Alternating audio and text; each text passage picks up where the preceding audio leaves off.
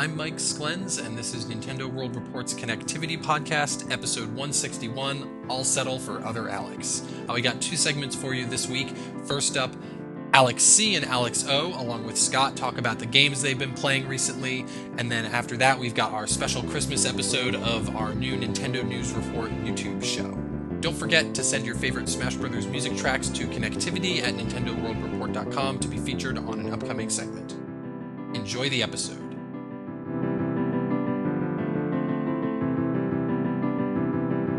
Hey everybody, and welcome to a brand new segment of Nintendo World Report Connectivity. I'm your host, Alexander Kalafi, and joining me to talk about the games we've been playing this week, Scott Thompson. Hello!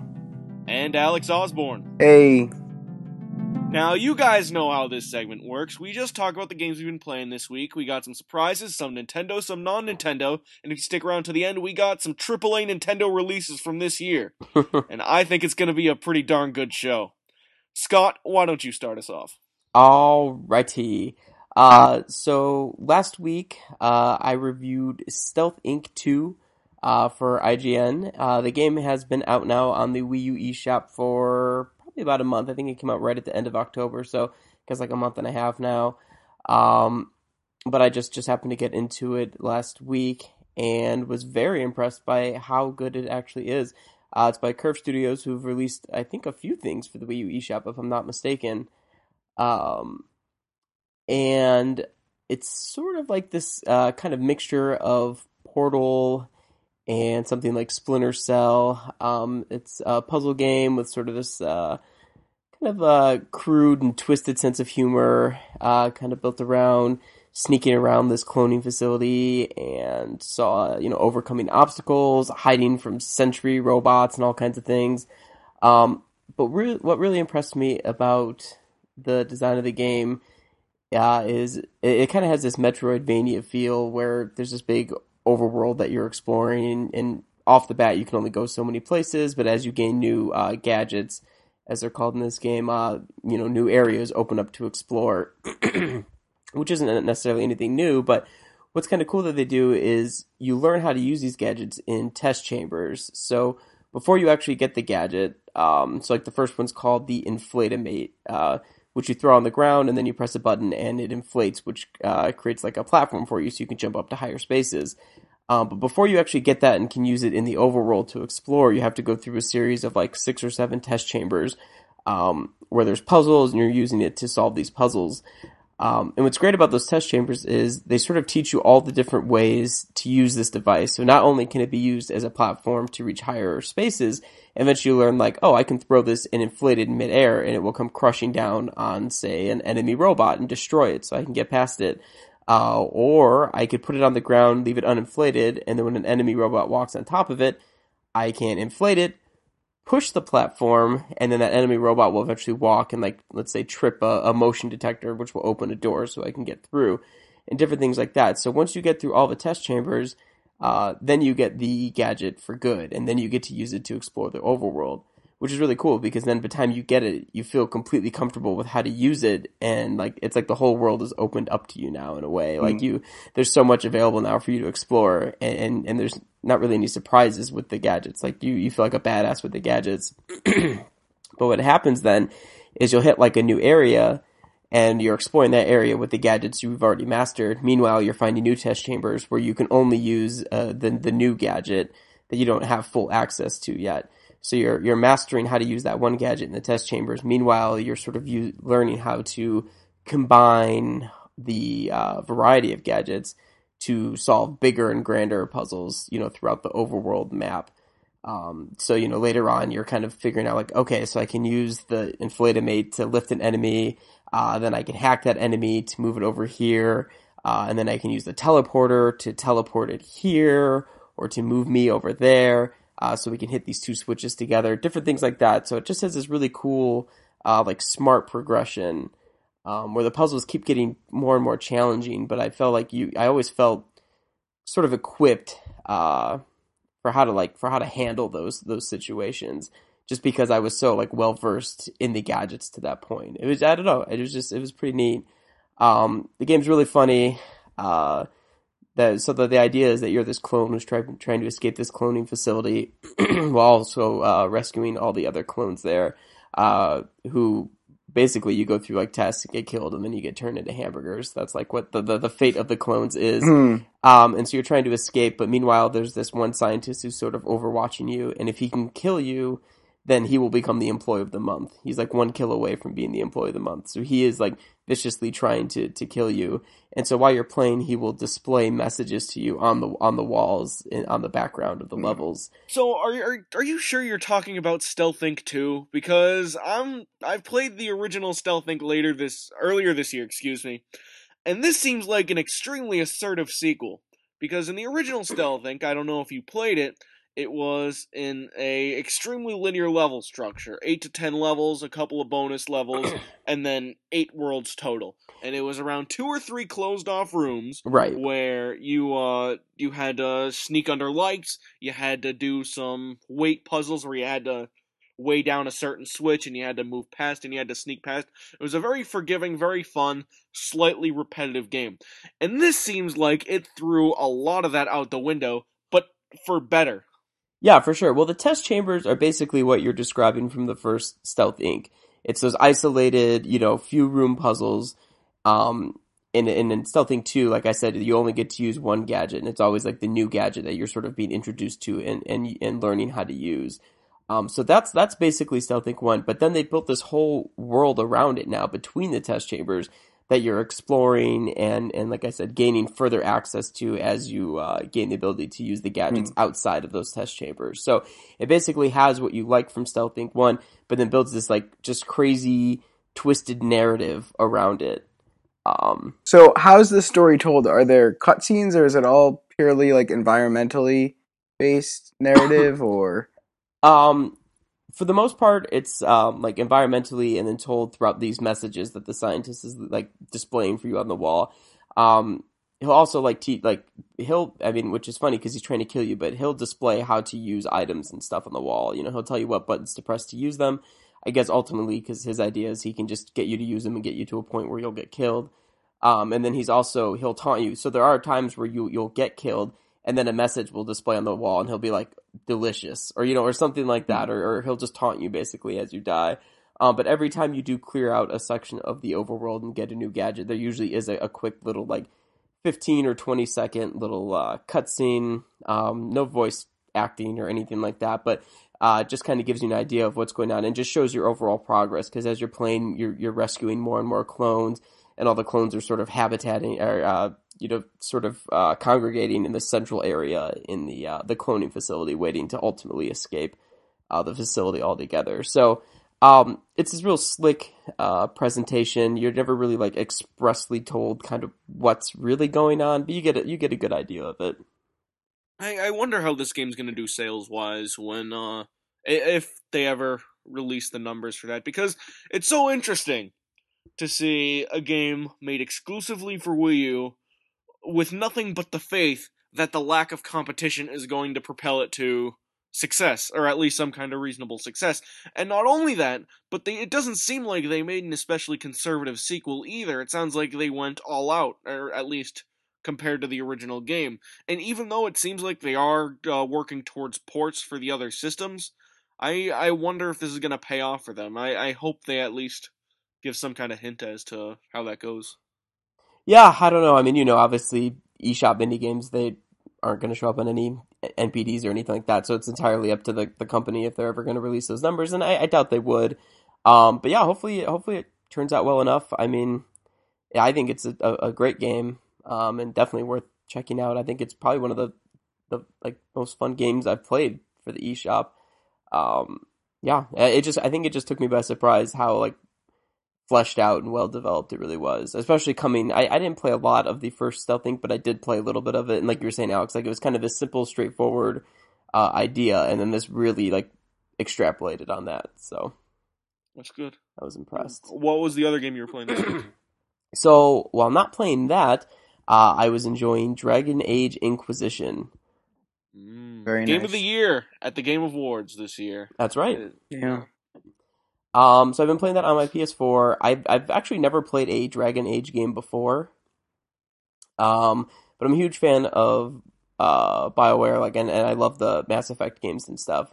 But for some reason, I just never, I guess, because generally I just prefer like space to fantasy or Hmm. high fantasy, I guess you should say. So like I've never really gotten into them, but I got a GameStop gift card for my birthday at the end of November and was just kind of like, well, I guess I could wait for Captain Toad, but let's just maybe check this out. Like I think this will be fun. Hmm. So I downloaded it on my PS4, and I've only probably played a couple hours because I've just been busy with so many other things. But I am enjoying it. It looks great, and I'm enjoying the combat. I don't know. Have either of you played it so far? I haven't played Inquisition. I bought the original Dragon Age on PSN for $5 during a sale. Haven't touched it yet. One of the things that confuses me about the Dragon Age combat whenever I see footage of it Mhm. is that depending on what you're looking at, it either turns into an action game or some kind of halfway strategy game. Mm. Well, yeah, and see that's what I wanted to talk about because you have sort of the option to do either, like freely, in Inquisition, and I like I said I don't know if this is what it's like in the the games that came before this, um, but you kind of have the option to just sort of run in and just press the trigger to just do your basic attack, or you have a variety of like different button inputs you can do to do your special attacks, which all feels really good. But you can also press a button and the camera will go above head and zoom way out, and you can assign attacks for each of your party members, and I don't even bother with that whatsoever. And I don't know if that's going to really screw me over. Like, I don't know if you have to do that. I'm kind of hoping at this point, I haven't needed to, so I'm kind of hoping at this Yeah. point it's like optional. It's like if that's how you want to play the game, very slow and calculated, that's there if you want to do it. But I'm hoping that also the AI is like responsible enough that it's like, no, you can go in and just sort of play it like a very much like an action RPG, not like you were saying, like a turn based, very like methodical RPG. So From what I've heard, Inquisition does a good job of kind of allowing the different types of play, whereas with Origins, the first one, it was primarily a PC game that was ported to Xbox 360 and PlayStation right, 3, right. and yeah, that one was it seems anyway to have been much more of a methodical sort of pause the action, queue up attacks, and manage your party a bit more. Where Yeah. then they sort of swung the opposite way a bit too far and made Dragon Age 2 a bit too maybe action heavy and not enough strategy focus in it. And from what I've heard, Inquisition is kind of that happy medium between the two to accommodate both play styles. What do That you? sounds Okay. a lot like, I mean, Scott, you'll answer in a second, but that sounds a lot like how Mass Effect actually went down. Mm, Because Mass Effect was a lot like a proper RPG in the first game, if I remember correctly. Mass Effect 2 took it into a completely action direction, and then Mass Effect 3 tried to pull it back a little bit. right, right. So Scott, what do you think so far of the narrative? Because I know Bioware games are always big on story and dialogue choices, and I'm enjoying it. I'm enjoying the story. I mean, like I said, I've never played the two. I need to watch like IGN does this nice like catch up on stories of games in 5 minutes. I should probably watch one of those to know like the world that I'm stepping into because I don't really know like what's gone on before. I mm, don't know if like any characters that I'm seeing, if I'm supposed to like go like, oh, that's that person from that time. Um, so I don't any of that is going to be over my head. But as far as like a sort of personal narrative.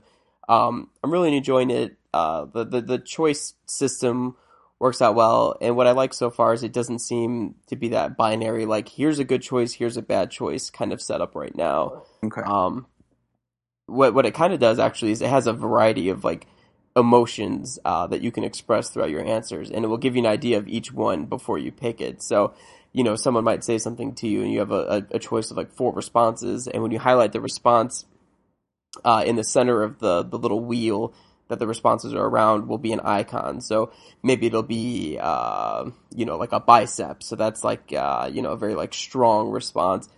Or it might be like a question mark, so like an inquisitive response, or different things like that. So it's not expressly like, here's the good thing where you're nice to someone and you offer not to take the reward, and here's the bad one where you demand that they double the reward. This very like clear, okay, the good, bad tree path kind of thing.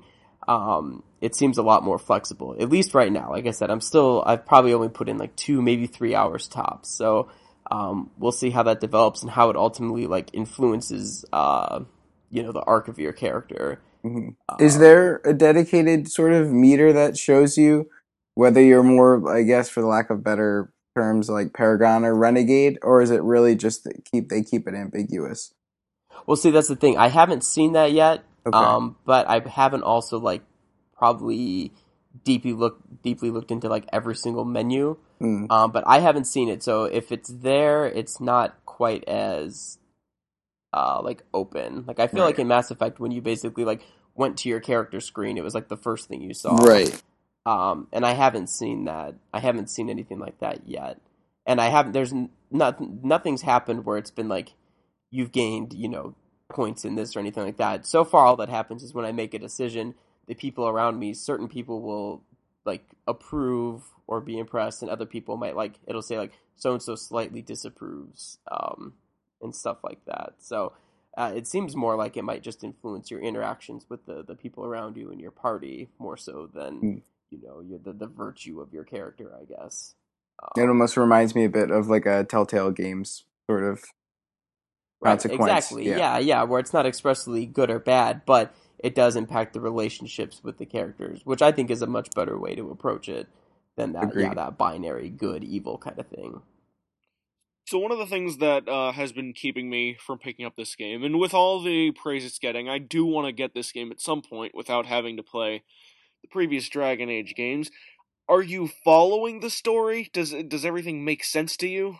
Yeah, like I said, I don't know if there's anything that I'm supposed to like kind of like, oh, that's a nod to previous things that like might be over my head, but as far as what's going on in the game, yeah, I'm following along fine. I mean, the lore is definitely massive, and it I feel like I could really like get deep into it if I chose to, but even playing it casually like I am right now, I mean, I'm having no problem really keeping up with the major story beats, That's good. with what's going on. So, yeah, no, it's been really enjoyable, and I'm looking forward to more like free time to really dig in. Which with the a lot of days off of work with the holidays here, that should have an opportunity to do that. So Excellent. Al Osborne, tell me about the game you've been playing.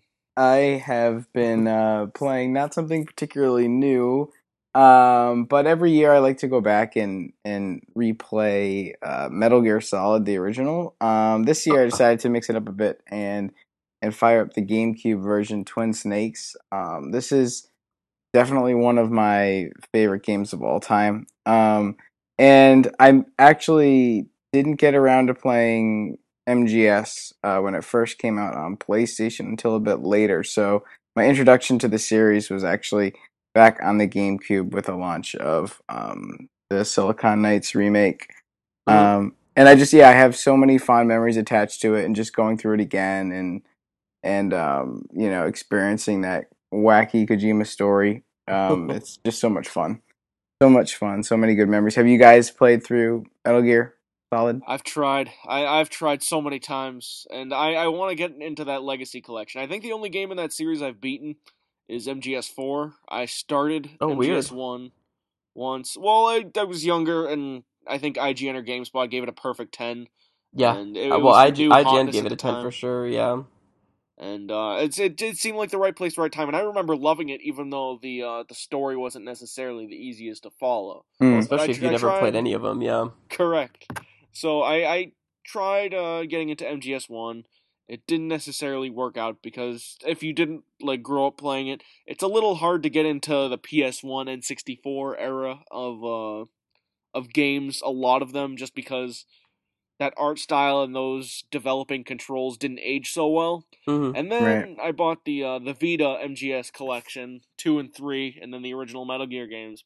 And I started 2, got 10 hours in, and realized I had no idea what was going on, so I stopped. Yeah. But I want to give the series the time it deserves because the premise is so goofy.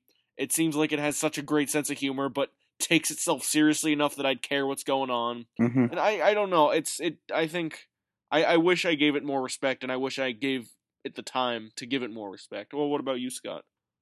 Yeah, I've played a fair chunk of 2, but never beat it.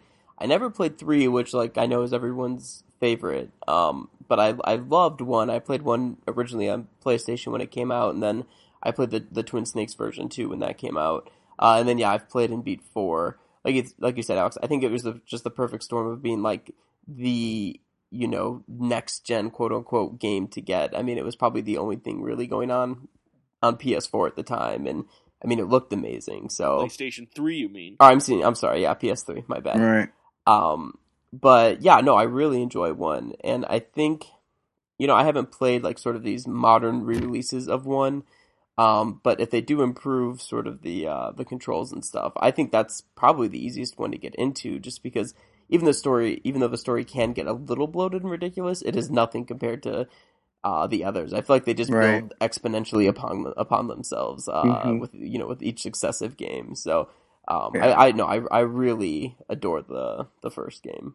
Yeah, I do think the narrative, the story in that first Metal Gear Solid is easily the best of the bunch, and that's why I like it so much. It works really well as its own story, rather than just the first chapter in a long running convoluted franchise. So yeah, Alex, I definitely recommend giving that original MGS another shot and see it through to the end, because it is a great story. But yeah, I think 2 is where things really start to fly off the handle. Yeah. But yeah, but it is like you said, sort of that wacky bit, and just the way it does take itself seriously, even though at the same time it's able to have fun and laugh at itself in many regards, is part of its charm. But Right. It was amazing just to play Ground Zeroes earlier this year. I got it from GameFly. I wanted to try it, and I wanted to see what Metal Gear would look like on PlayStation 4. And it kind of like made me envious of Metal Gear fans, because I had no idea what was going on throughout the story. But even at that very controversial ending a lot of people hated, I so wish I knew what was going on, because at the surface, what was going on seemed completely ridiculous in the ways I personally kind of love. mm, And I wish I had that in me to just go out there and say, I've experienced Metal Gear. I know exactly what the hell is going on during the surgery scene, mm. and it's probably, I don't want it to be one of my gaming regrets by the time I get old and die. So maybe in the next few years, maybe this winter, maybe this summer, The only that thing I PS3 will Legacy say as a Collection will play. warning is, even though um, even if you take the time to play through all the games, even multiple times, you still may be quite confused, as most I Metal don't Gear fans mind. are. Yeah. I don't mind going to TV tropes or some wiki after the fact to learn what's going on. I just want the opportunity to say, I've done this, I've tried, Mm, I know what the fucking Outer Haven is. hmm And it's one of these days, man, one of these days. And it's so tell me about the Twin Snakes, just especially compared to the original. Well, it's a bit more palatable just because it's got a nice visual upgrade. hmm Obviously, because let's face it, the PlayStation 1 era games are really rough on the eyes. Um, But aside from that, I know all the cutscenes are redone, and some of them are even wackier and a bit more over the top. Um, Well, you gotta remember this was like just post Matrix, and so mm, like the cutscenes are very much inspired by the Matrix. It's like everything's bullet time, and suddenly like Snake reacts like Neo, hmm like 90% of the time, like dodging bullets and stuff. It's pretty insane. yeah, yeah, and that's saying a lot. Even just compared to the original, it ups the crazy factor even more. Mm. Yeah. Is that why it gets a bad rap by some of the fan base compared to the original? Yep, yeah, definitely the purists There's are. that, and then they changed some of the voice acting too, didn't they? Didn't they I think they re-recorded all the audio, if I'm not mistaken. Yep, yeah, they did. So And I know like some it's some voices changed, which I think also upset yes, longtime fans. But that doesn't really bother me. And no, Alex, actually, if you could only find one version of it, I would play the GameCube version, just because absolutely. like the other Alex said, it just looks so much better. You're the other Alex. It's all good. I came to the party late, so I'll settle. I'll settle for other Alex. I'm just pranking. Mm. But it seems cool. Like, my one issue is that I don't have a computer powerful enough to obtain this game in the ways I want to, and if I actually tried paying uh for a copy of Metal Gear Solid: The Twin Snakes, I feel like I would be paying comparable numbers to actually obtaining the entire Legacy collection on PlayStation 3, even though it's already gone out of print for a second time. It's Yeah. I just need to steal this game from some mom and pop shop. That's what it's come down to. I just need a fucking copy of Metal Gear just to say I've done it. Hmm. You do. You Yeah, do. the GameCube version's fun too because it just has a lot of little Nintendo nods. I mean, there's like you can find little Nintendo like figurines Yeah. around the facility, and then uh you there during the Psycho Mantis fight. There's like pictures of Miyamoto that like laugh at you and stuff during the fight. It's pretty cool. Word. That's good. Glad to hear about Metal Gear Solid: The Twin Snakes. Now, I will talk about the games I've been playing this week. Two big Nintendo releases on Wii U from 2014, the first of which being Mario Kart 8, a game that came out in May that I refused to buy because on paper, that game did and still sounds pretty terrible. Because if you look at what Mario Kart 8 is on paper, it's a game that was made in like 2 years or less. If you look at its new features, the hoverboarding or hovercrafting stuff looks completely aesthetic on the surface. The new item stuff seems almost arbitrary. The battle mode just I don't even know what they were thinking. And the characters are a real mess. It's you got 7 Koopalings, 5 babies, and like Pink Gold Peach is the cool unlockable character. like enough. But Black Friday came around, and I had an opportunity to buy this game for $35, which it was about the right price. It was about the price I was willing to pay for this game, because as a Nintendo fan, I still feel an obligation to ultimately buy every single super duper AAA Nintendo game, Hmm. regardless of what it is, regardless of whatever I held against it to begin with. And I have to say, I kind of like it. And I didn't expect to say that, but I guess part of the reason for that is because I'm also looking at this game as a package with the DLC, since I had already bought it. And the game by itself doesn't seem that good, but when you add in Link as a super interesting playable character, you add in some extra Nintendo stuff, and then you know that the villager stuff is coming in down the line, Hmm. it's harder to feel like Mario Kart 8 is devoid of creativity, and you know what? It's not actually as devoid of creativity as I thought. The stage design, specifically the stage design, might be the best this series has ever had. Hmm. Like the courses are, I would say, inventive. There's a lot going on without it feeling like too much is going on. And the original courses, the retro courses, it feels like they've been completely overhauled in a way. Like a lot of them feel like new courses. Now some of them, specifically like the ones from the, like that music one from 3DS, that doesn't feel that much different. But then look at like Wario Stadium from the DS game. That Right. feels like a completely new course. And I really like what they're doing with the core stuff. The item stuff did end up being a bigger deal than I thought. The characters, I'm warming up to the Koopalings now that I've been unlocking them one at a time and I've been giving them a little bit of attention. I guess it's okay that this is a focus of the new game. And the stages are good. My big problem with this game, and it's the same problem I've had with Mario Kart for a very long time, is that the AI is no good. That's a real mess. It feels like it came out of 1998 in the sense that it's so simplistic that you can tell the AI is straight up cheating on a lot of the 150cc races. And I only feel confident enough to say that because I've already beaten those races. Hmm. I wouldn't say that if I hadn't beaten them yet, because the proper response would be get good. But I Hmm. have beaten those races in Mario Kart 8, and I can say based on that there was not that much of a feeling of accomplishment knowing that I had beaten AI so simple that where there was clearly a designated winner, second place, third place, and fourth place every time I would Yeah. start a new track. They really need to get that stuff in shape, and I don't know how they're going to do it, and I'm guessing they haven't figured it out either because it has been exactly the same for a very long time. But that's the whole single player is a real bummer. I think Subspace Emissary should be repurposed in some way for the Mario Kart game. Give it a new villain, give the courses some new context, and you know what? Just make more Nintendo characters part of Mario Kart. But the racing has been very good. I've been having a real good time with the racing. I haven't even touched online yet. Oh, And really? the game is absolutely beautiful. For a game that has no anti-aliasing whatsoever, and even for my TV in my room, which is 20 inches, 720p, 5 years old, that game looks phenomenal. It's probably the best looking game Nintendo's ever made, with the potential exception of Pikmin 3. And it's probably going to end up on the lower side of my top 10 by the end of the year. But I need to stick with it. But the gameplay's real good. Do you have a favorite racer? I think Shy Guy.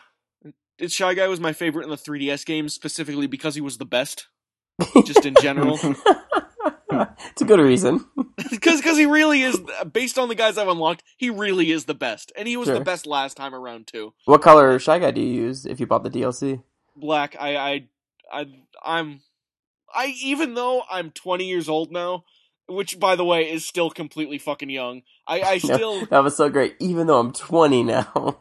I still have that edgy mindset of a 13-year-old when it comes to picking colors on custom characters.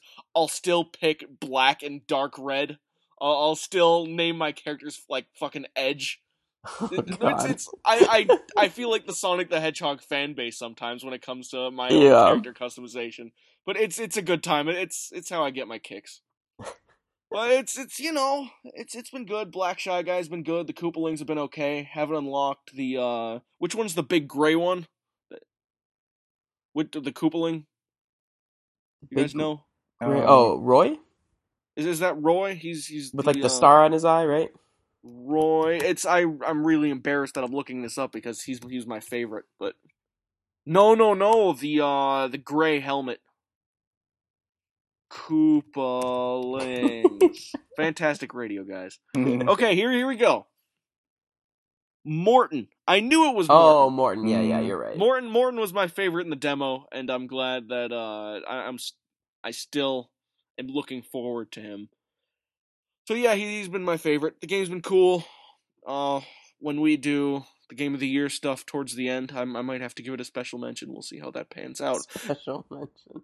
Yeah, well, hopefully maybe we can get some online going again. I mean, you missed that like rush when it first came out. I know. Like Nick and I were getting games going like every Saturday night basically, and what makes it so much more fun, which we'll talk about in a minute with your next game, but what makes it more fun than something like Smash Brothers is just the fact that you can have so many people racing at one time. Like it's great to get 12 people in there and get just a huge giant race going. Have you ever considered what like a 30-person Mario Kart race would be like? Couldn't you do, wasn't F-Zero? Couldn't you do like 30 people in F-Zero? Am I wrong? But was the course design similar? I mean, I did not play F-Zero GX, and I assume that's the one you're talking about. The GameCube one. I have no idea. But 32 racers on a Mario Kart track with all like 30 playable characters of Mario Kart. I just wonder what that would look like. Insanity, probably. But the good kind. Yeah, probably. Alright, let's talk about my other game and let's close this bad boy out. I've been playing Smash Bros. Wii U. I wasn't sure whether I wanted this at first because even though that Nintendo Direct excited me very, very much, it didn't seem like a game I needed to pay $60 for right away. But sometimes you happen to get a little lucky with your income for a little while, and I happen to have a little extra spending money, and I went with Super Smash Bros. Wii U. Right now, my first thought is, yes, it's an excellent game. Yes, it's fantastic. Yes, I got that Smash Bros. Addiction coming back. To the people who are saying that Super Smash Bros. Wii U and Super Smash Bros. 3DS are completely different games, and to the people saying that Super Smash Bros. Wii U is practically Super Smash Bros. 5, you people are crazy. You people are completely crazy. Super Smash Bros. Wii U is basically Super Smash Bros. 3DS with better content. That's what it is. And if you look at the exact mechanics, the exact characters, these are two versions of the same game. Now, I understand if some sites are going to be referring to these as two games when it comes to the end of the year, because they do have some different content features, but just on a specific discussion level, Smash Bros. And Wii U and 3DS, they're pretty much the same game in a lot of ways, and they look different, they control a little different, and Wii U is definitely better in every single way. The Wii U has better online, the Wii U has some better content, but it's two versions of the same game. Saying that, what content is in the Wii U game has been impressing me so far. The Amiibo stuff is way better than it sounded at first, because Amiibo is basically Pokemon training, but instead of fighting as the Pokemon, you're fighting against the Pokemon while you're training it. Which is specifically relevant because I, in fact, got a Pokemon as my Amiibo. And it was actually super addicting spending... It probably took 2-3 hours to get it up to level 50, I'd say.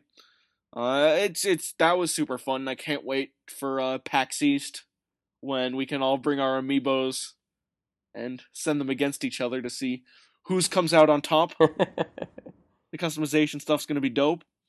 I like the visuals. It's a super sexy looking game. I love the music.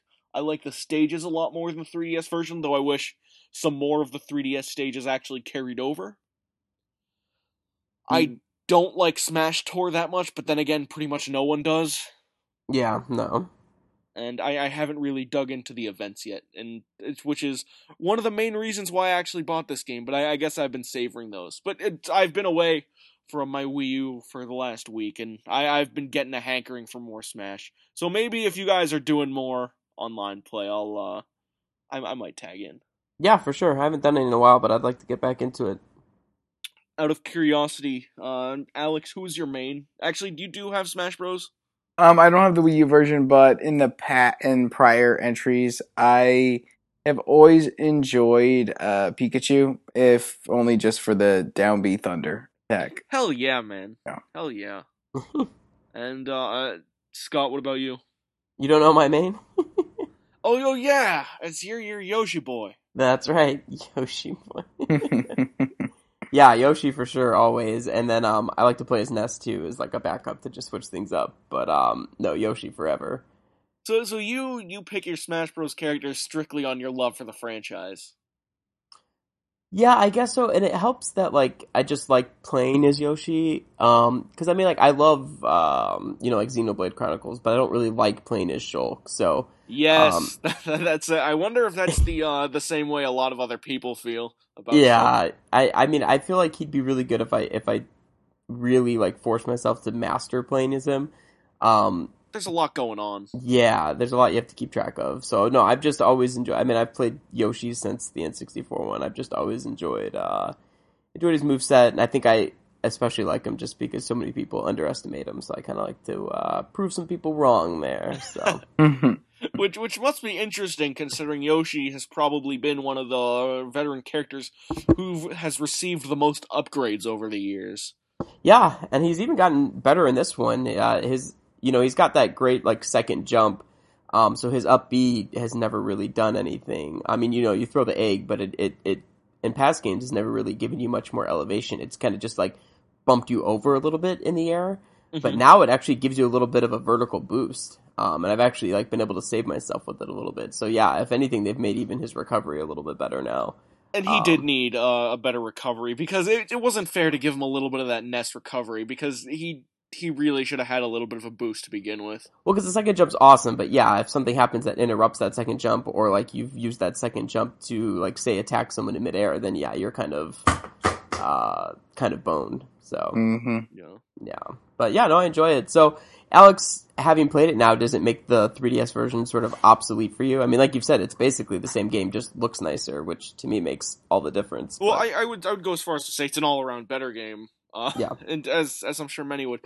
I don't think it entirely makes the 3DS version obsolete, because I forgot to bring the 3DS version with me to school this week, and I wish I did, because there is something to be said about the portability of a Smash Bros. Game and being able to pick it up and play for 45 minutes to an hour at any time. Yeah. For that reason, I don't think it'll ever fully go obsolete, and I hope when Smash 5 does come out, whoever ends up making that and whoever ends up being at the helm of that, I hope they do a handheld version, though I just hope it has a little more parity to the console version, because I love any assertive attempt at making a really good handheld game, especially when it's a handheld port of, or at least a handheld approximation of what's traditionally a console experience. Like, that makes me look at a game like it's a challenger in a way that it hasn't been in the past.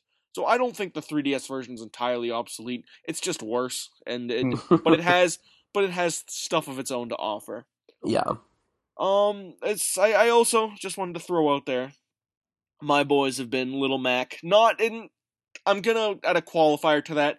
I don't like Little Mac because he's one of the easiest to be good with in the game, but I like Little Mac because of his total lack of moderation. Little Mac is a lot of fun to play as because he's a complete wrecking ball when he's on the field, but his weaknesses are so atrocious that it feels like you're going all or nothing all the time. Playing as Little Mac feels like it's an all-intensity battle at all times, especially when you're playing in the boxing ring. Yeah. I've been playing a lot of the characters more now that I've been playing Smash Bros. Wii U. And I don't know if you noticed this, Scott, but did you actually start experimenting with other characters a little bit more once you got the Wii U game?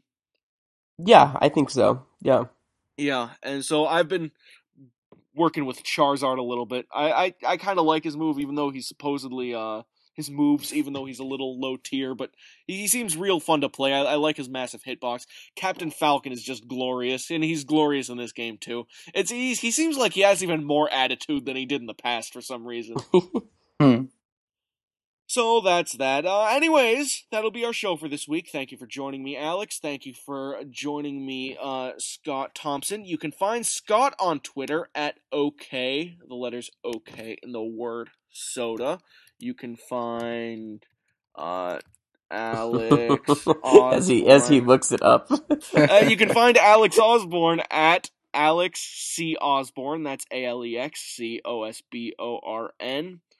And you can find me at CULAFIA, Calafia, OK Soda, Alex C. Osborne, Calafia, everyone from Nintendo World Reports Connectivity saying bye-bye. Bye. Bye. Sorry. Bye.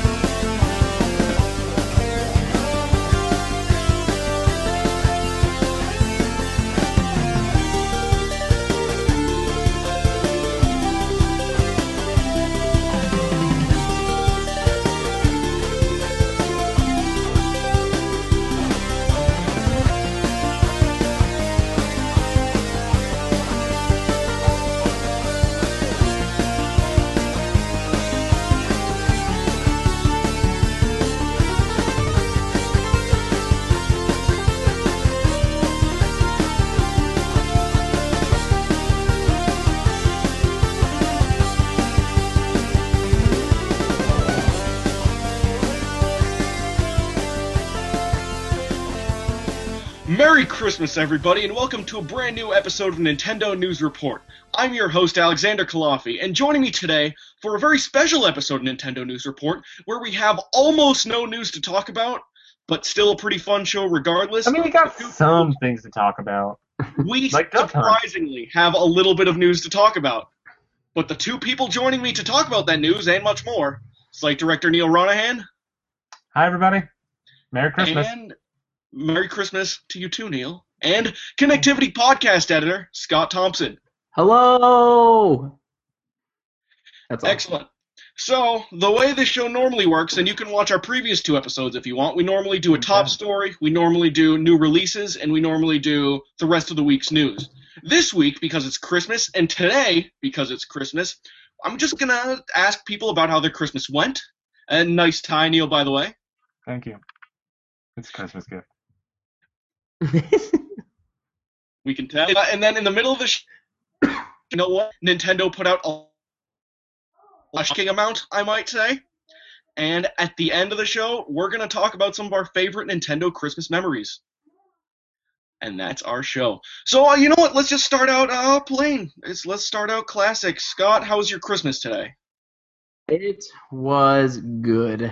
I guess I'm in the position where like I'm the only one of us who has kids. So at this point, it's less about like me getting stuff and more about just like the excitement of my daughter like opening things.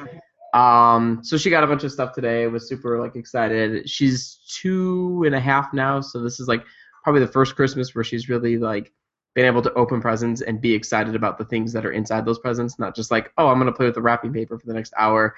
I guess just put whatever you bought me in my room because I don't care about it right now. So it was fun. It was good. Spent a lot of time with family and did a lot of stuff. So good times for sure. Did you play any video games today? Today? No. That is the plan tonight after we are done with this and the kids are sleeping. And yeah, that's the adult way of playing video games at night when the kids are sleeping. So that's the plan. I mean, I don't have any kids, but that's my plan.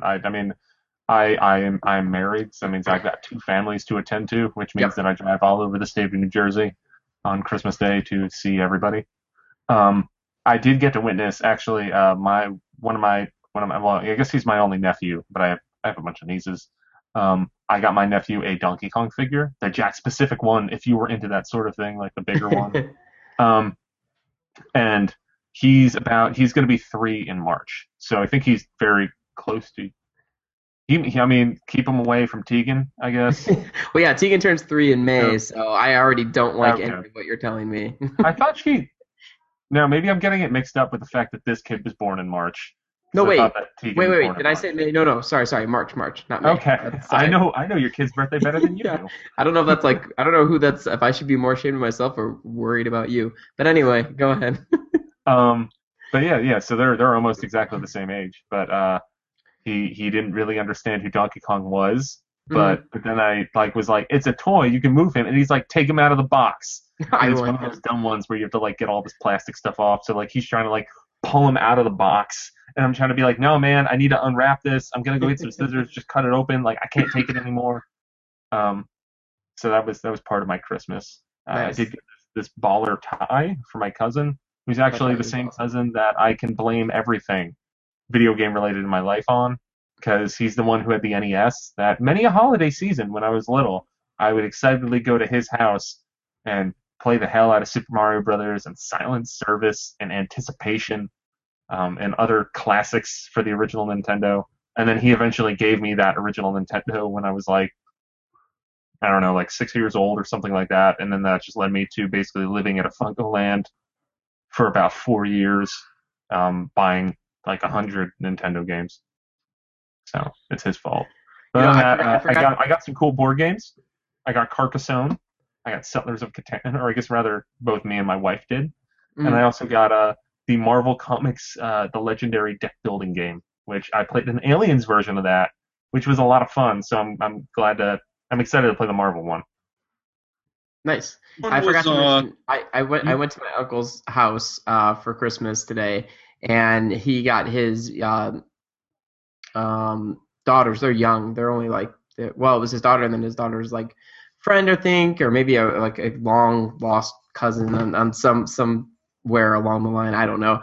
But they're like probably like 9 or 10, and he got them a Wii U and Smash Brothers and Mario Kart. So I helped them hook that up, and then they played Smash Brothers. And I was amazed that like at all the actual Nintendo characters they knew. Like it wasn't just like I thought like, oh, okay, it'll be like Princess Peach versus like Mario for the most part, but they were like going deep. Like they knew Charizard and Meta Knight and like all kinds of crazy stuff. I don't know how. That's awesome. I don't know how, but yeah, they were like pretty hardcore into it, so that was a lot of fun. So Yeah, keep it on the kid bandwagon. I mean, like, I have a lot of, like, I guess, in-law nieces and stuff, but my brother's kid, she's been really into Sonic the Hedgehog, and she's the one, for people who follow me on Twitter, she's the person who I showed her a Sonic Boom video on NWR TV that you too can watch as well. But I showed her a video of Sonic Boom, and she's like, "This is boring," and then just like turned off the like. I was holding her tablet. Like I was like, "Oh, let me show you this video of Sonic. You like Sonic?" And she's like, "This is boring." Grabbed the tablet out of my hands and turned off the video, and then walked away. nice. Like, can't even watch it, Uncle Neil. But my brother got her like one of those kind of crappy Sega Genesis things that are in like stores and stuff. Oh yeah, where it's got like 30 games built in and stuff. That you can put cartridges in it. And I Yeah. was reading up on it. Apparently it's pretty janky and like some Yeah. games don't work. But regardless, when I was over my parents and I grabbed all my old Sega Genesis cartridges and put them in my car, so that way when I see my niece this weekend, we're gonna like play some Dynamite Heady or something. I don't know. Game's so good. Yeah. I'm very excited to just be like, kid, we're gonna spend days playing all my Genesis games. Tommy, let's sort of baseball. Let's go. One is Carcassonne again. Carcassonne is the one where like you have the tiles and then you like flip them and put them down in places and then like try to get points. I only played it once, but my wife and I really liked it and we want to play it more. It is a well-known mobile app too. Yeah, no, there was a very good Xbox Live arcade version as well. All right, excellent. Christmas. I'm definitely in that period right now. That's like past the point of getting like video games and stuff for Christmas, but before the point of getting almost nothing for Christmas. Yeah. So this year was a lot of practical gifts, which is fine because I've learned to appreciate those gifts now. A lot of clothes I really needed. A lot of gift cards to stuff I really needed as a growing boy. But video games wise, I played a hell of a lot of Smash Bros. And something I discovered is that my main in Super Smash Bros. For Wii U is in fact Charizard, someone who I did not expect to main because I didn't actually play as a Pokemon trainer that much. But Charizard, I mean, he's one of those bulkier characters where he's got a huge hitbox, and that definitely puts him at a disadvantage. But he's really fast, and he does a great job of having super strong smashes while having B moves that zone the other characters and like push them away. So I was surprised at how effective his, I guess the side B one where he just kind of darts across the stage. I played as Charizard in my my quest for always using random. I played as Charizard and was like kind of pissed, and then I just destroyed everyone. And it felt really good. It's but that side B is a super dangerous move because I think it adds like 10 or 15% damage every time you use it. Oh, okay, good to know. I mean, it worked. I won that round, so cool. Oh, it damages you when you use it? Yes, it the side B move that were like I think it's Flare Blitz, and I should know, but I'm pretty sure it's Flare Blitz where he shoots to the side. I mean, that you are a Pokemon guy. I am, but I don't know all of the TMs or the technical machines, as we in the biz like to call it. It's the side B is in fact. What biz is that? Man, I also like that in the biz you use the longer, like more formal name rather than the easy like moniker. You would think all the kids. I mean, we don't like. It's not like marijuana. It's weed. Like, come on. That's good. So it's the side B move where it shoots into someone else. That adds like 10 or 15% damage. And I learned that especially in event mode when I was using Charizard for like the final 2 challenges where like you had to beat spoiler alert. Actually, you know what? I won't even say that because this is live and you can't really skip ahead. But turn off this right now. You don't want Smash spoilers. I won't actually spoil anything, but when you're setting that small gauntlet, you only have 1 life as your fighter of choice, it's very hard to have moves that damage your character after, because that shit racks up. especially when you get to the end and you already have like 150% on you. But anyways, that was one thing I did, and then the other thing I did was I chatted with one of my relatives for about like a half hour about the Magnavox Odyssey, which he apparently owns one. So that was okay. It's a when I got huh? when I got the Donkey Kong, that led to my sister-in-law talking about how she had an Atari, and then I wound up talking with a family friend of my wife's family, and wound up talking to him about Super Nintendo for like 40 minutes. He likes Donkey Kong and Link to the Past a lot. So here's a question. So I'm guessing this cousin, you want to impress a little bit of the video game stuff onto him, but he's probably not the most knowledgeable. Video game fans, obviously, because he's young. Why Donkey Kong specifically? Well, he's my nephew, first off. Right. And their parents are kind of neurotic, so I was looking. I wanted to get him a video game thing, and or like a cool toy, just in general. Like it was like Star Wars, Turtles, whatever. And he's under 3. And their parents are kind of neurotic, so I didn't want to get anything with a choking hazard. And I actually had the Mario or the Yoshi, like the smaller figures that I was going to get, because those are better characters than Donkey Kong, in my opinion. But they all had like small objects and have the choking hazard, and I was like, his mom's just gonna fucking take it away. So I'm gonna give him the Donkey Kong because he's just a big dumb ape with a tie. And we'll see. True. I know he's also got some cool Iron Man toys as well, and a bunch of Marvel things. I got him a Matchbox car too. I might also argue that if we're choosing anyone of the main Mario crew, I would argue that Donkey Kong might be the coolest, including Bowser. I mean, Donkey Kong does have the tie. The tie is pretty good. So I would suppose. All right, let's move on. This has been a pretty good Christmas talk. I got a little bit of insight into how the day went for you gentlemen. Well, I mean, what my day might go after this is maybe playing some Super Mario Brothers Deluxe. I don't think I'll play Duck Hunt tonight, but I do kind of want to play Mario Party Advance because I'm an idiot. Excellent segue, and half of the segment. It's a Nintendo download. Here's the stuff that came out on Nintendo's eShop this week. Way more than I expected. Unfortunately, not among these games is Pokemon Pinball Ruby and Sapphire, but I'm guessing we'll get that. That's next week? No, I mean, that's 100% confirmed for next week. Okay, it's all on Nintendo.com. That's good. All right. So, Shantae and the Pirate's Curse came out for Wii U this week. That is probably a good version of that game, which is supposedly a very good game. Some dude here, I think he reviewed it for like a website that wasn't Nintendo World Report. Yeah. I reviewed the 3DS version for a little website called IGN. I gave it a 5. That is a fantastic game. It is a very good game. Yeah, like really channels that Metroidvania spirit, and it's just so like bizarrely off the wall with its sense of humor and its writing that like it's hard not to just kind of smile and laugh the majority of the time you're playing it. So, and one of the complaints that I have with the other Shantae games is that they were very like, I guess maybe abstract is the right word, but like you wouldn't really know where to go next. Whereas this one does a very good job of guiding you while still giving you the freedom to like go back and explore and find stuff. Like it's way easier to move around in that world than it was in the original or Risky's Revenge. Right, and it's nice too because I think there's like 6 like areas, but they're all separate islands, so you're never like really like having to travel like completely through one to reach another. You kind of just go back to the world map and then like jump to the island you need to explore.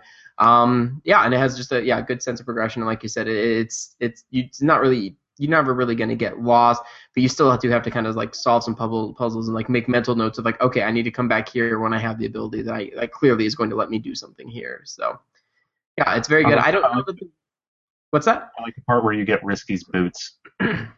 Yeah, Risky. Yeah, exactly. Risky boots. yeah. There's like it has a lot of like self-referential humor. So if you play the other games, that definitely helps. But even if you haven't, I think it's easy to jump in. I don't know that the Wii U version really adds much. It's probably a little prettier than the 3DS version, but I think other than that, it's mostly the same. So I guess just go with whatever platform you're most comfortable with. But very, very good game. So that's on the Wii U. Duck Hunt is It's finally here. It has a reticle on the screen. You can use Wii remotes. You have to use Wii remotes, in fact. Yeah. You You can can turn off do the reticule, two-player by the way. multiplayer. People You are can. like crying bloody murder over the fact that there's a reticule. But I think it's just But like you you can like turn it off. press down on the D-pad or something, and then it takes the reticule away. For me, it's not really much of a difficulty thing, why I would keep it on. It's more that I don't trust the accuracy of the Wii Remote 100%. Yeah. And which is kind of ironic, considering the previous technology was the NES Zapper. Yeah. Dude, the But NES still, Zapper is legit. Like, that's a wonderful accessory. was it actually totally accurate, 100%? I mean, I never had any complaints. I played a lot of Duck Hunt as a kid, and some Hogan's Alley. I I even mean, played the Adventures of Bayou Billy, because there was like an alternate mode where there'd be like a side thing. You'd put the Zapper in the 2-player slot, I think, and then like every now and then it'd just be like, I don't know, shoot some things. It was a pretty crappy game otherwise. So I was originally going to buy this game, but as we said on last week, game to come out, I'm a little less eager to buy it than I was before, though I still might. One thing that I kind of think is cool is that I'm looking at the screenshot that's included in the press release now, and it's showing the Duck Hunt dog in the stage in that NES screen. It's not 16 by 9. What's the smaller display? 4x3. 4 by 3. It's all right. So 4 by 3. It looks exactly like the Super Smash Bros. Stage, which I guess was inspired by the real game. Yeah, So, I mean, yeah. like anyway, that's why the Super Smash Bros. Stage is so cool, because it's just the game. It is so cool. I love that, Alex. I love that you're like, and I'm assuming, I guess, that it was inspired by the actual game. That kind of reminds me. I had a friend growing up. She had never seen the original Star Wars movies, and she decided at one point that she was going to start from episode 1 and just watch through to episode 6. She thought like that was the like the way to watch them, chronologically. And so she did it, and then she gets to episode 5, and she's like, "That's clearly Yoda. Why is he acting all insane right now?" So like, you get that moment where you're like Yoda. You think when Luke first gets there, you think, oh, Yoda's like, that's not Yoda. That's not the Jedi Master. That's just this weird Muppet who's just being a dick and won't take Luke to like the actual Yoda. But she already knew who Yoda was, knew that he was a badass. So she's just kind of like, I don't get it. Why is he being a weirdo? I don't know. Just kind of reminded me of that when you get things out of order. I recommend if anyone wants to see the reason why Yoda's depiction is so horrible in the prequels, I recommend Red Letter Media's Star Wars reviews, the Mr. Plinkett ones. They're like 90 minutes each, but they're hilarious and they're amazing, and they go into a lot of detail on why the prequels are so bad. Specifically, the fact that Yoda in the prequels is a complete insult to his original intentions in the original movie, but that's beside the point. Other games that came out this week. Mario Party Advance on the Wii U Virtual Console. Huh? I don't think the prequels are that offensive. Episode 1's a shitty movie, but other than that, like, I don't know. Episode 2 is one of the worst things, man. I mean, there's like some cool parts in 2. It's just anytime the political stuff shows up. Anakin Skywalker's romance is potentially one of the most disgusting things I've ever seen. Still, like, that fight in the arena and like the stuff at the end. I'm not saying 2 is great, but like one's a bad movie outside of Duel of the Fates, and I guess the pod race was pretty cool. Here's what I'll say. I think the original trilogy is great story-wise, and I think the ship combat is really fantastic, but I think a lot of the like hand-to-hand combat leaves a lot to be desired. Oh, yeah. The prequels are terrible story-wise for the most part, but have amazing fight scenes.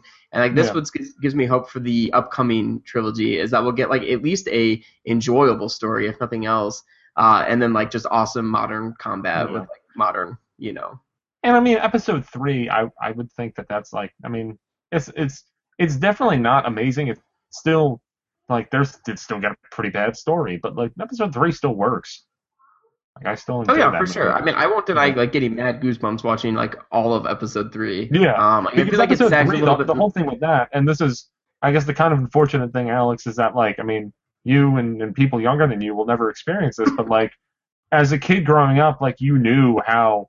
Like, okay, Anakin was a dude, something real bad happened to him, and then he became Darth Vader, and you knew Obi-Wan was involved, and that was it. So then it's just like seeing that come to life, and at least for me, like, they did it justice. They did, like, what I had heard, because I heard it was like, oh, it's on a lava planet, too?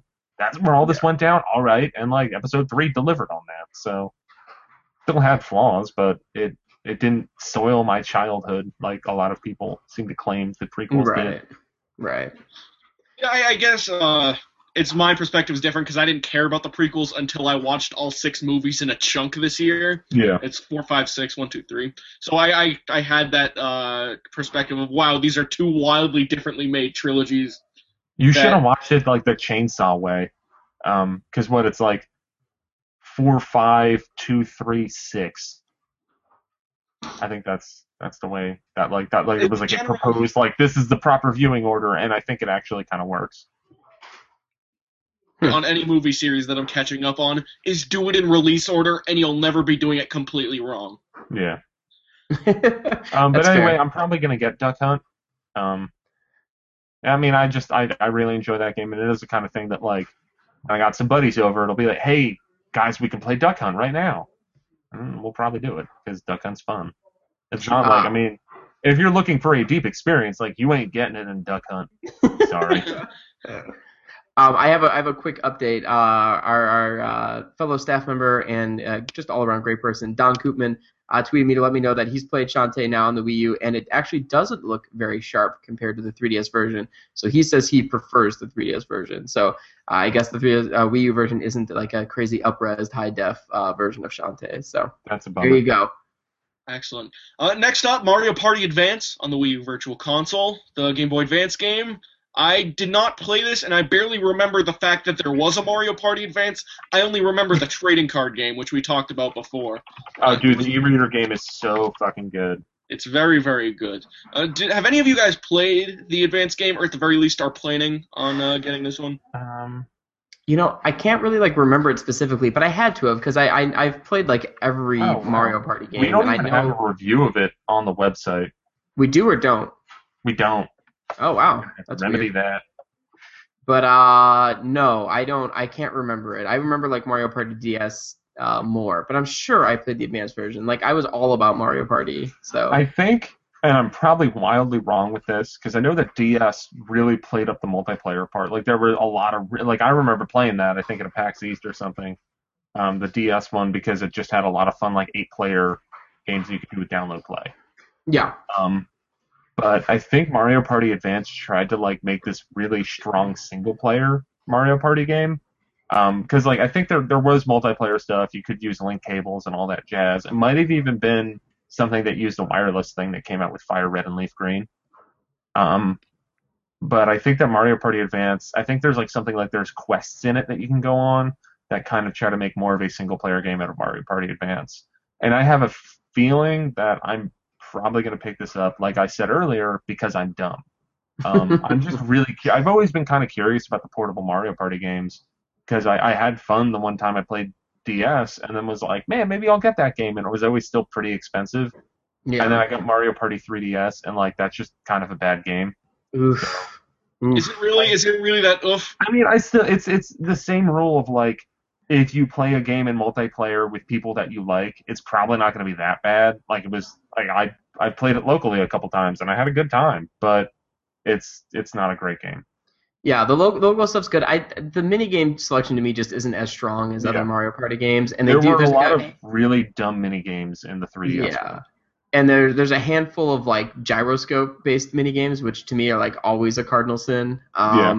And the single player is really, really bad. But no, the multiplayer, I mean, it's fair, it's fine. The Street Pass was cool.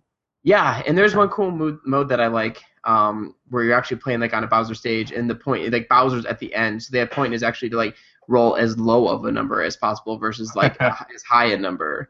So it's kind of cool. You're like trying to like just go as slow as possible as you can around the board because you don't want to reach Bowser at the end. So that was kind of a nice little change up, but yeah. All right. So next up, we got Super Mario World, Super Mario Advance 2, which means that there's now 2 versions of Super Mario World on the Wii U eShop. I am guessing that the GBA one. Well, I know for a fact the GBA one is better because it has Mario Bros. Attached in. It has some other side stuff, I think, and I think it looks slightly sharper. I think they might have pulled the Super Mario Bros. Route, but I'm not 100% sure. From almost 13 years to the day. Okay.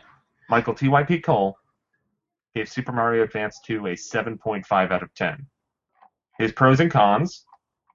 He said that there's an all-new Luigi with different attributes. That's pretty cool. Classic gameplay, mostly unhindered by the smaller screen, and new/rearranged Yoshi coins in some levels. The cons were minor scrolling and sound issues, a rehashed Mario Brothers minigame. Super Mario World is now somewhat easier and way too little for veterans to do. Okay. Yeah. But from what I was reading about the differences between this and Super Mario World, and unlike, like, I was reading, because I actually played Super Mario Advance when it came out on Wii U Virtual Console, because I never played that when it first came out. And that game's got some pretty significant differences, and I think that, like, in some ways, Super Mario Advance is the best version of Super Mario Bros. 2. Whereas I feel like with Super Mario Advance 2, there's just nothing different about it outside of, like, I don't know, we made them talk more. They talk all the time, and Luigi jumps differently. Opening cutscene. And, like, there's, like, like a lot of the Super Mario Advance games, it does, like, a better job of just, like, tracking what you've done in the game. Like, it clearly displays how many exits you've gotten, you know, how many of the Dragon Coins you've gotten in levels and stuff like that. Well, yeah, that's the big thing, too. It makes the Dragon Coins more like collectibles versus just like, if I see it, I'll grab it, and, like, if I happen to find the 5, I'll get an extra life. This makes it like you kind of want to get all of them, yeah. And then, and Luigi has his flutter jump, so his jump is different than Mario's, but it's kind of like the beginning of the collect 3 coins in a stage stuff that we saw in Super Mario Brothers. Exactly, yeah. And then the final game, and perhaps the most interesting one to me this week, Super Mario Bros. Deluxe for the Virtual Console on 3DS, the original Game Boy Color game that pretty much took the original Super Bros. And gave it like a semi-modern structure where it was saving like every 4 levels, I think. And it made it like, it felt like a game with like a progression that you could beat like a semi-modern console game rather than Mario where you expected to beat it in one setting as it was originally, in one sitting as it originally came out. Yeah, and we actually have a review mini on this from back in February when it came out in Japan. Don Koopman wrote it. He gave it an 8 out of 10. He said it's still an enjoyable journey from beginning to end. And this one actually has a lot of significant differences. Well, at least, I guess, significant additions, because I think that the main game is virtually unchanged. But then as you play that, I think you have access to different modes. Like there's the ones where you can go through each stage and there's like a hidden red coin and a hidden Yoshi egg. There's like some weird stuff where like you can do races against Boo. And there's also like there's a version of Super Mario Brothers, the Lost Levels that you can unlock, and I think there's another mode as well. But it seems like I'm definitely gonna pick this up. I borrowed this from a friend when I was younger, but I don't really remember too much about it. I don't think I got too far into it. If I remember correctly, back on Game Boy Color, it even had Game Boy printer compatibility, and you could like print out little things that you found in the game. I might be making that up, but I'm almost positive that is true. Yeah, because I think there's a whole like. There's like a history, like maybe even like a Smash Brothers-esque trophy thing. Exactly, yeah, where you get like little like screenshots or like images, yeah, and I'm pretty sure you could print those out on the Game Boy printer. Obviously, you can't do that now, but there you go. Excellent. And then there are also some sales on the eShop this week. There's a Lego sale up to 50% off Lego games. Teenage Mutant Ninja Turtles, Legend of Korra, and a bunch of games from Activision are on sale. Yeah, it's actually the Teenage Mutant Ninja Turtles game is the Metroidvania from Way Forward. That I've heard it's not great, but I need to check out that sale because if it's like under $20, I might pick it up because I really love the new Turtle show, and I'll play a mediocre Metroidvania with the Turtles. I'm cool with that. Tokitori 2 Plus, Swords and Soldiers, and more games from Two Tribes are on sale until January 8th. And Swords and Soldiers is a fantastic game, and I think it was already like $2 on the Wii U eShop. So if that shit's $1 and you haven't played that game, just go pick it up.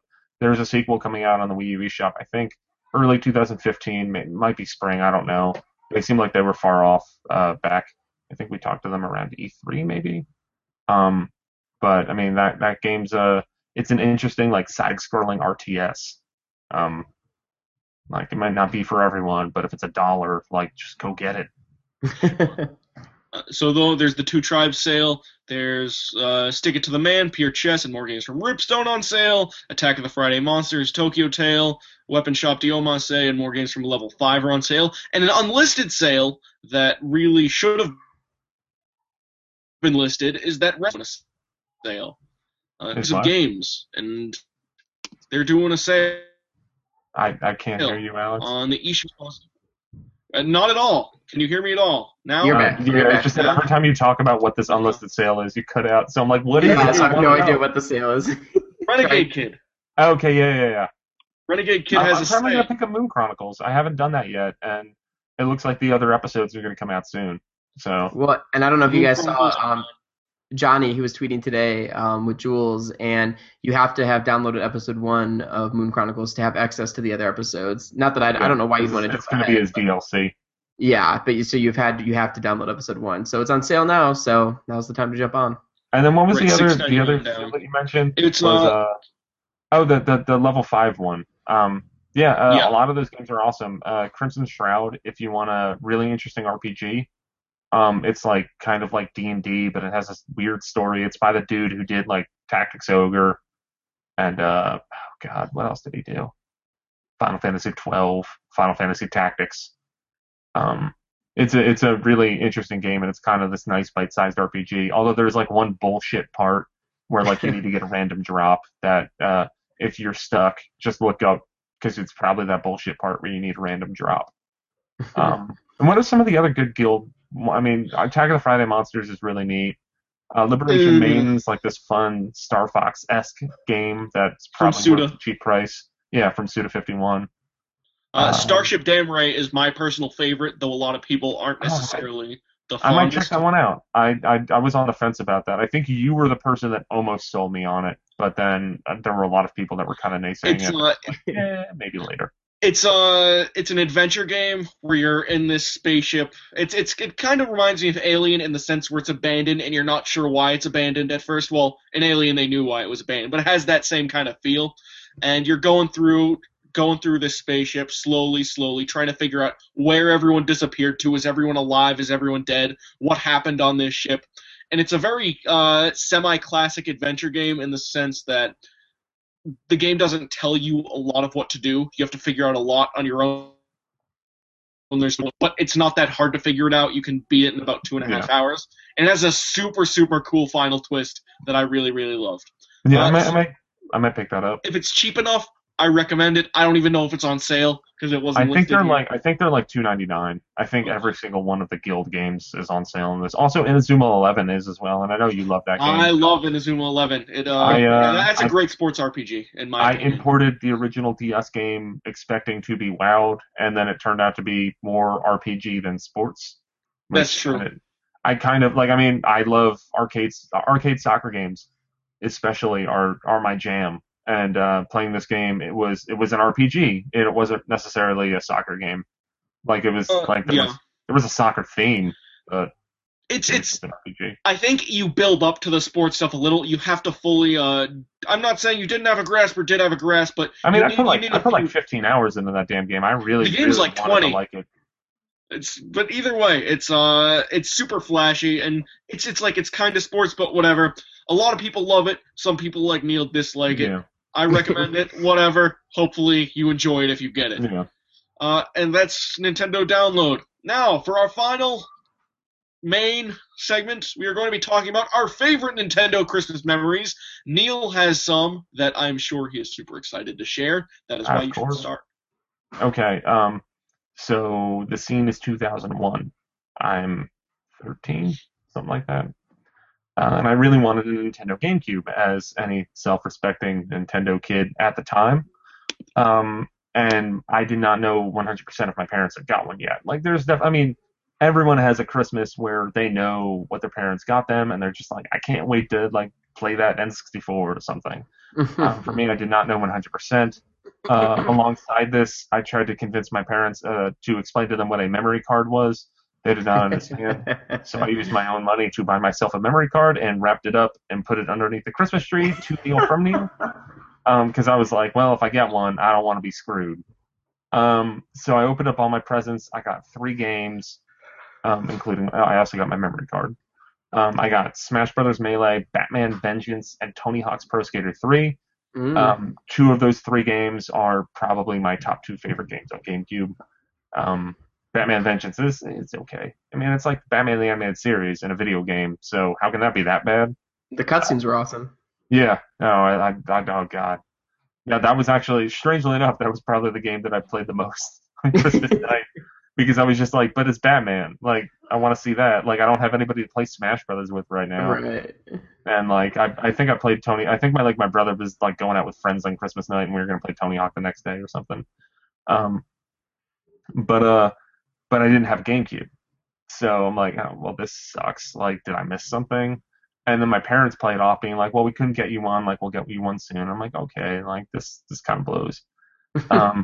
And then my dad's like, all right, we got one last gift, and like for each, my brother, my sister, and I, he like printed up like it was they even like, I think my parents even like burned the paper a little bit to make it look like a treasure map.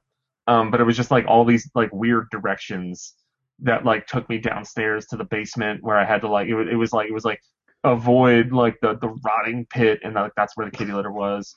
And like there was like a sump pump hole in my parents' basement that it was just like, don't fall in the hole, and then like turn here and then look up. And then like he had like stuck the GameCube box like in the rafters of their shitty old basement. And it was just like, it was that really, I mean, it's a very memorable thing. Like that's something that happened 13 years ago, and like I very much like, I probably, if I sat down to write out the directions that my dad gave me, or like if I went back to my parents' basement, I could be like, yeah, I went that way, then I turned there. I could probably tell you exactly where that damn GameCube was. It was just really memorable, which is what makes it like such a cool Christmas memory for me. And then the other one's not a cool one. I didn't know. I wasn't crazy into Zelda when Ocarina of Time came out in 1998. But then like I think it was like probably, it might have been like right after Thanksgiving, early December or something. I went to a Sears with my mom, and she, I don't know, did mom stuff and bought shit in Sears. And instead I went to the video game section and then proceeded to play through the first hour and a half of Zelda Ocarina of Time. Holy shit.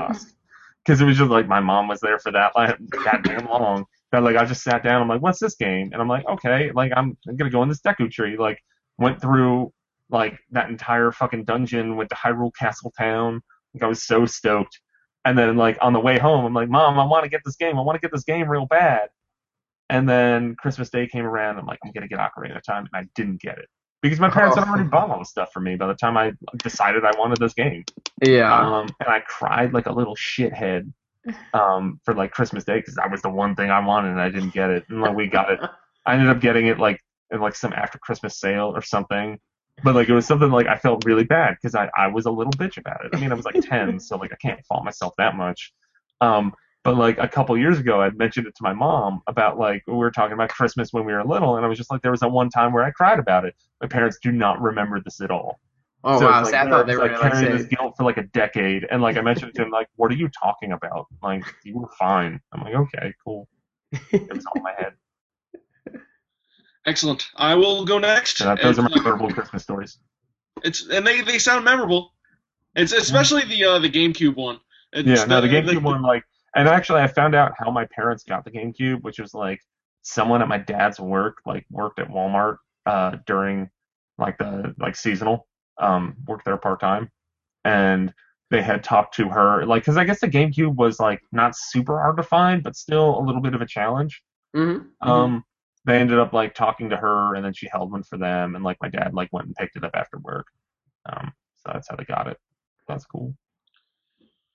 All right. So I only have like one story. There are really only two things memorable that ever happened related to video games, because most of my childhood gifts were me receiving gift cards and money that I would later irresponsibly spend on my own video games. Oh, dude, like that GameCube year, I bought like 4 GameCube games with all the money that I got from relatives and stuff, and like had no money. I bought Pikmin and Wave Race. So there were two, actually, one small one, one bigger one. The small one was 2006. I wanted the Wii more than anything else, and probably like many families in the world, there were a lot of situations of family trying to get a hold of a Wii, but being unsuccessful every single time. So I ended up later getting the money to buy a Wii, which I didn't end up spending on a Wii because I still wasn't able to get one for the following 12 months. And then I ended up buying a used one from a friend for like $180. So that's one notable one of and then the other notable one, my first from Santa, being my bright green Game Boy Color in probably 1998, 1999. I would have been 4 or 5 years old, along with the first game I ever received, being a Magical Tetris Challenge with Mickey Mouse, which I have right here still. This is the first game I ever got as a gift, and this is the one relic from my childhood I still 100% have, and I keep it with like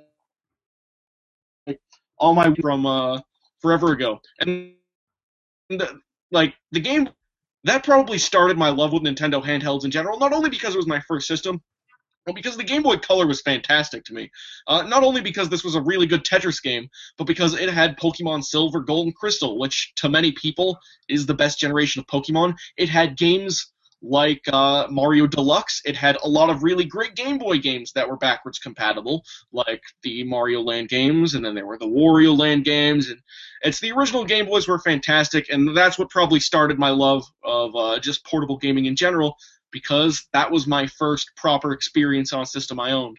And then later, I also got my GBA for Christmas with Mario Advanced 1. But it's, No. Are you done? I am! That actually reminded me, I got a Game Boy for Christmas when I was younger, and that was the first system that I had that was wholly my own. My brother had a Genesis, and we shared that.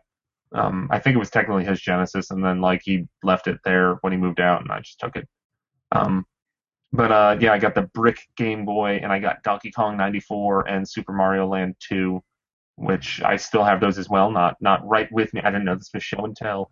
I got those two games for Christmas and went through so many damn batteries playing the hell out of those games. And on a later Christmas, I got the Game Boy camera, which ties into a really somber note because I just took a bunch of pictures of my cats. And that was also the first Christmas of my parents' cat, my childhood cat, but now that I moved out, it was kind of my parents' cat. My parents' cat, Calvin, who actually passed away last month. So it's kind of weirdly circular that here, 15 years after that happened, where I got the Game Boy camera and took pictures of that cat when he was a kitten. He's now passed away. But now I need to get some Game Boy printer paper so I can print out those pictures, because I had all of my cats at the time I have in lovely monochromatic goodness and playing Game and Watch ball with their head. I mean, not their head as the ball. I mean their head on the guy playing ball. Yeah, that's awesome. That is really cool. I wonder just how expensive it is, though, to get a hold of a Game Boy printer and paper, or if there's some alternative. I don't know if the printer works. Okay. I actually heard. I forget who it was. Oh no, it was somebody that I knew at New York Comic Con that I ran into was telling me that there were people from. I think they were freelancing for maybe CNN or something. I don't know. It was some outlet that I had heard of, but a news outlet. And they were actually going around and taking pictures. They had rigged Game Boy cameras up to connect to their smartphone, or something along those lines. And they were taking pictures around New York Comic Con with Game Boy cameras. That's and awesome. The crappy Game Boy camera stuff. But I think they were trying to do some kind of cool piece. I didn't look up to see if it ever got published or something, but. That was pretty neat. Also, but I think the printer paper is still kind of hard. I think the printer paper can be found, but it's not that cheap. Well, I was going to say the printer paper. I'm pretty sure I've heard that the printer paper. There's actually people or a company or something reproducing the printer paper, so you don't have to buy actual Nintendo printer paper, because that would be super expensive as a collector's item. But there's a company out there producing faux Game Boy printer paper that works just fine. So. Yeah, I'll have to look that up. I need to make sure my printer works too, because I know I still have it, but I haven't put batteries in that thing in 10 years. Scott? Okay, so memories. For me, the most obvious one, and I've told the story before, and I've written about it, so I don't want to talk about it. It's when I got my N64, and Are you the N64 kid? Yeah, basically. Short version, my grandma bought me the N64. I saw it ahead of time in her safe when she was opening to get money to take us out to eat. She saw that I saw it, told me it was for my cousin Jenny, and then devastated me all the way until Christmas Day when she was like, "No, I was just kidding, it's for you," and then gave it to me. So that's the short version of that story. Oh, I was so pissed for like 3 weeks, thinking my cousin, who didn't even play video games, was getting an N64, and I was like, "Grandma, you idiot! She That doesn't even want it." bitch. Um, but the story I will go into, and I don't know why I wanted this game so much. I love StarCraft, and played it religiously on PC as a kid. And as we all know, or probably all of us know, there was an N64 version Oh, of there StarCraft was. called StarCraft 64, which is fairly bad, but it was sort of like famously delayed quite a bit. It never really had like a concrete release date and became probably one of like the last N64 games. I mean, it had Yeah, to come did out that in come like out the in last 2000 or year. 2001? Yeah, so it was really late. And that was back in the day where it's like you really couldn't get concrete release dates. So pretty much like every week I was calling GameStop to see if they got it in or if they knew like when it would be coming. And they kept just telling me like, well, we think it's next month or we think it's, here or there. So I told my mom constantly that that's the game I wanted. And I can't remember what Christmas this was. I mean, I guess probably 99, I'm thinking. So obviously it still had a ways to go before it was going to come out. But I kept telling her, and then finally Christmas came, and I didn't know if it was out or not. But in my stocking, she had printed out a sheet of paper, and on it she put like IOU like one StarCraft 64 or something like that, and basically told me like it wasn't out yet, but when it came out, whenever it came out, she would buy it for me. So that was pretty sweet. And then I did eventually get it, and it was fairly bad. I remember you had to have the expansion pack to play Yep. Brood Wars, which was the StarCraft expansion, which is so weird. You could play the whole regular like campaign, but to play the expansion campaign, you had to have the expansion pack, which is kind of funny. Um, and then there was one bonus mission, and I can't remember if they made it canon or not, but it does actually have an extra mission that wasn't in the PC version of the game. And then there was also like a co-op campaign that you could play split screen with someone that wasn't in the PC game. So that was pretty The cool. co-op So stuff I remember was pretty neat. yeah, it did Like, work I pretty mean, well. it was one of those things where like it was impressive that they even got StarCraft to work on an N64, but it was still like, Yes. oh, this is pretty dumb. Yeah, and I think they had It's to like like when you would see stuff like on crappy old flip cell phones, and you'd be like, wow, they got that working, but I'm never gonna play it there. right. It was more novelty than anything. Yeah, and like I said, I played the PC version religiously, so I don't know why I thought it would be cool to like take a step down, but I was just a kid and didn't know any better. Um, but yeah, and I think there were other like restrictions. Like I don't think you could have as many units produced as you could in the PC version, just because the N64 couldn't handle that much going on the screen at once. I think it was like halved. I think you could only build up to 100 units instead of 200, and blah blah blah. But that game was bad. But I thought that was really sweet of my mom to even go through that effort. If we have a second too, I do have a quick little Twitter stories from people I tweeted and asked them to Oh, share their sure. Go Christmas for stories. it. I just going to read a couple.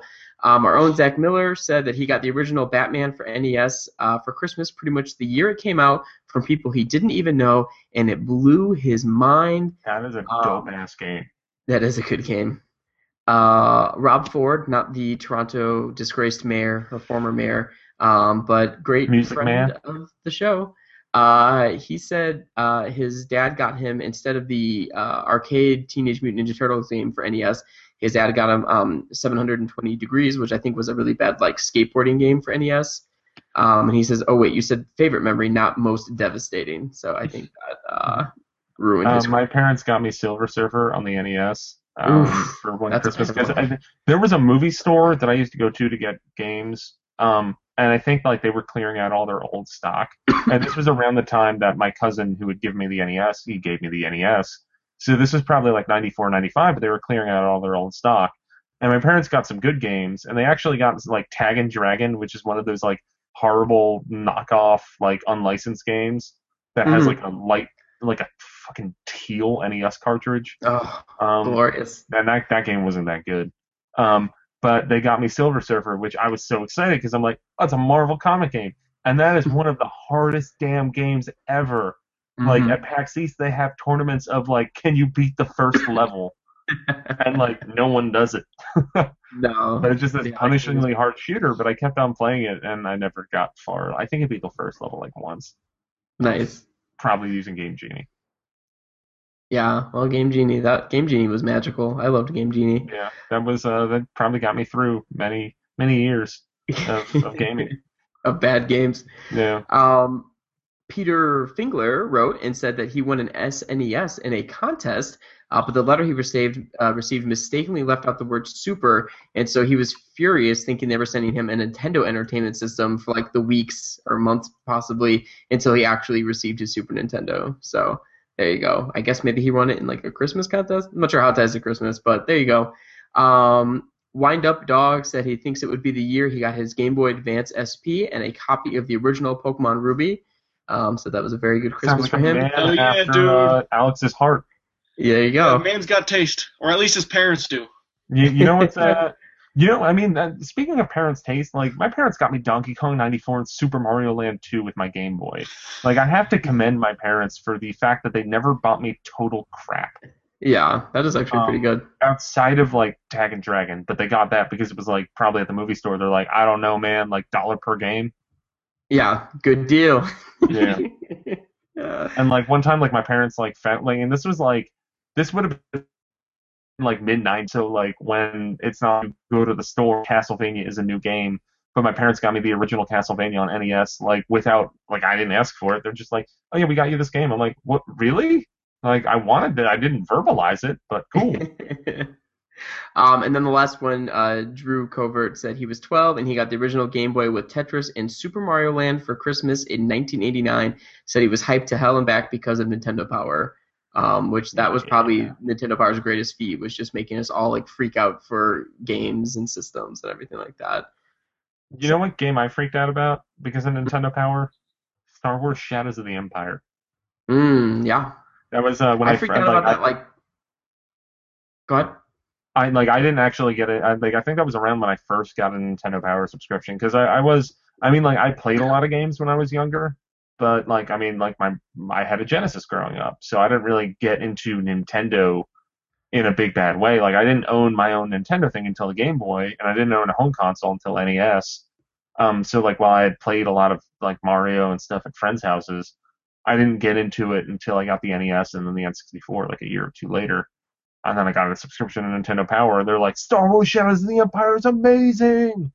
And then, and like they had the thing where like the backs like lined up and like were a stormtrooper or something. I forget. Yeah. That game.